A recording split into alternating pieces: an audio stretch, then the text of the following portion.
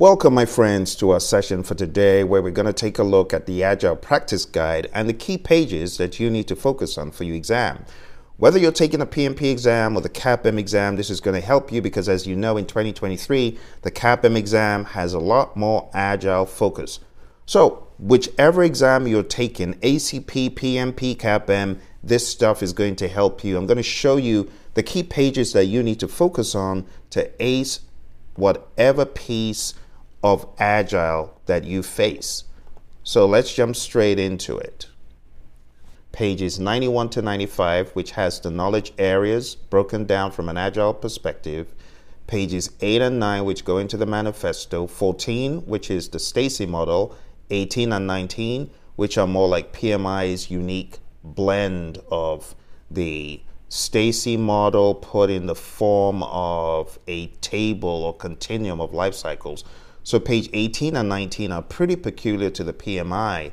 I would definitely recommend that you focus on those pages so you understand PMI's unique bend to the Agile domain. And then take a look at pages 28 and 29 to get a good understanding of the hybrid world. 33, 58, 59 for problems in Agile, 77 for understanding of the contracts in Agile, page 100. There's so many pages of relevance, but there's also a smattering of topics that I want to hit on really quick for your attention as you study. So I'm going to be listing these out one by one, and as we proceed, you'll see topics pop up on the screen. So, the very first topic that I want to emphasize here is just the basics of Agile. As you study the content, you will see in the very early stages of the Agile Practice Guide, you see the basics explained, the logic, the rationale, a kind of business case, if you will, for Agile. Highly recommend paying attention to that. So Agile Basics, the Agile Manifesto, the values, the principles. This is going to help you. What is Agile? What are the principles? What are the values? All of those are very important as well. Making a case for Agile, understanding why Agile in the first place, understanding attitude and behavior, right? Attitude and behavior in the world of Agile, core concepts, Agile acceptance and buy-in, Agile as a way of thinking, understanding how to use it as a way of thinking, Agile challenges, Agile concerns and fears. People have concerns and fears when it comes to Agile. Why is that? The concept of team building, Scrum basics, getting into the 3-5-3 of Scrum, the Bay essentials. You got to understand that too. Uses of Scrum, Scrum theory, Scrum values. Now that's not in the Agile Practice Guide, but that's a good topic to be aware of. The concept of commitment, courage, openness, focus, respect. Understanding the roles. So as you study for your exam, you got to understand the roles in Scrum. Understand that PMI may call this a development team. They may refer to the cross-functional team as development team, or you might even hear them refer to it as developers.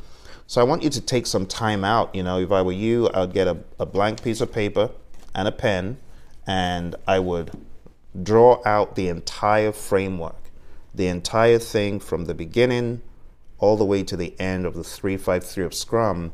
And when you've done that, you know for sure that you truly do understand Scrum when you're able to dump the 3-5-3. The Scrum Master, Scrum events, these are all topics that you want to make sure you got down before your exam.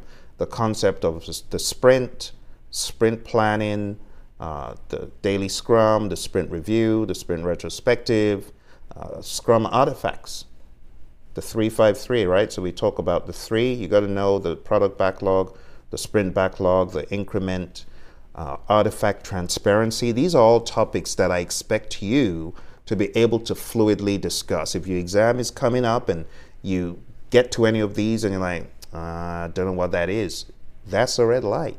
That's a red light for you to pause, go back, close the gaps, right?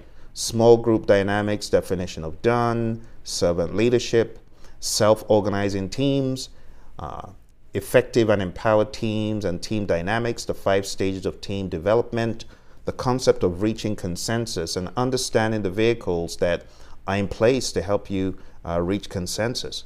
You know, there's this misnomer that consensus is the same as unanimity, and it's not. Unanimity is one of the ways you could get to consensus, but not every team employs unanimity as their vehicle to consensus. Some do, but you could also have the largest block in the group decides, or at least 60% of us must agree, or 70%, or some other unique blend. So it's good to understand the deep details of things like this. All right, moving on, meeting rules, team charters and contracts, estimating, forecasting, velocity, Kanban, the concept of WIP, work in progress, the concept of delivery rates. You know, in the world of Kanban, we talk about, there's really 2 metrics. We talk about the lead time and we talk about cycle time. You need to understand that page in the Agile Practice Guide, which breaks it down, okay? Knowing that lead time is the entire time from the time you got into the queue at McDonald's to the time you left with your purchase, right? Cycle time is the time the person in the kitchen picked the order to the time they finished fulfilling the order. That's cycle time. So there's a difference. There are little nuances here and there that you need to be aware of.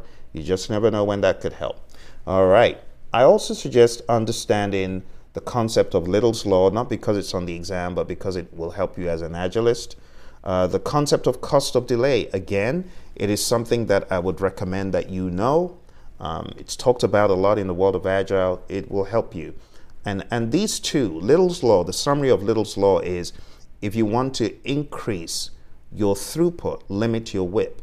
The concept of the cost of delay is there is a cost for delaying certain value in the business to your stakeholders. So you don't want to delay delivering value when the cost of delaying is high. You got to figure out a way to make that cost go away or be as low as possible or negligible. All right, urgency. The concept of urgency as a product owner, you got to know that. Kanban roles, small group dynamics. So as you prepare for your exam, this is just a reminder of things that you want to hammer down, things that you want to go button up. And when you come across questions on either exam, whether it's the ACP, the CAPM, or the PMP, you would have already covered the most important stuff. But if there's one thing that I want to point out as being the super, super important aspect, it would have to be the Agile Manifesto. The Agile Manifesto values and principles. Because if you don't imbibe the values and the principles, the PMI could run circles around anyone who hasn't. I know this firsthand from my ACP exam. My ACP exam was very heavily mindset, but it was not the technical stuff. It wasn't. I didn't get TDD questions or BDD or ATDD or any of that stuff. More than anything else, it was the mindset in the Agile Manifesto, the values and the principles.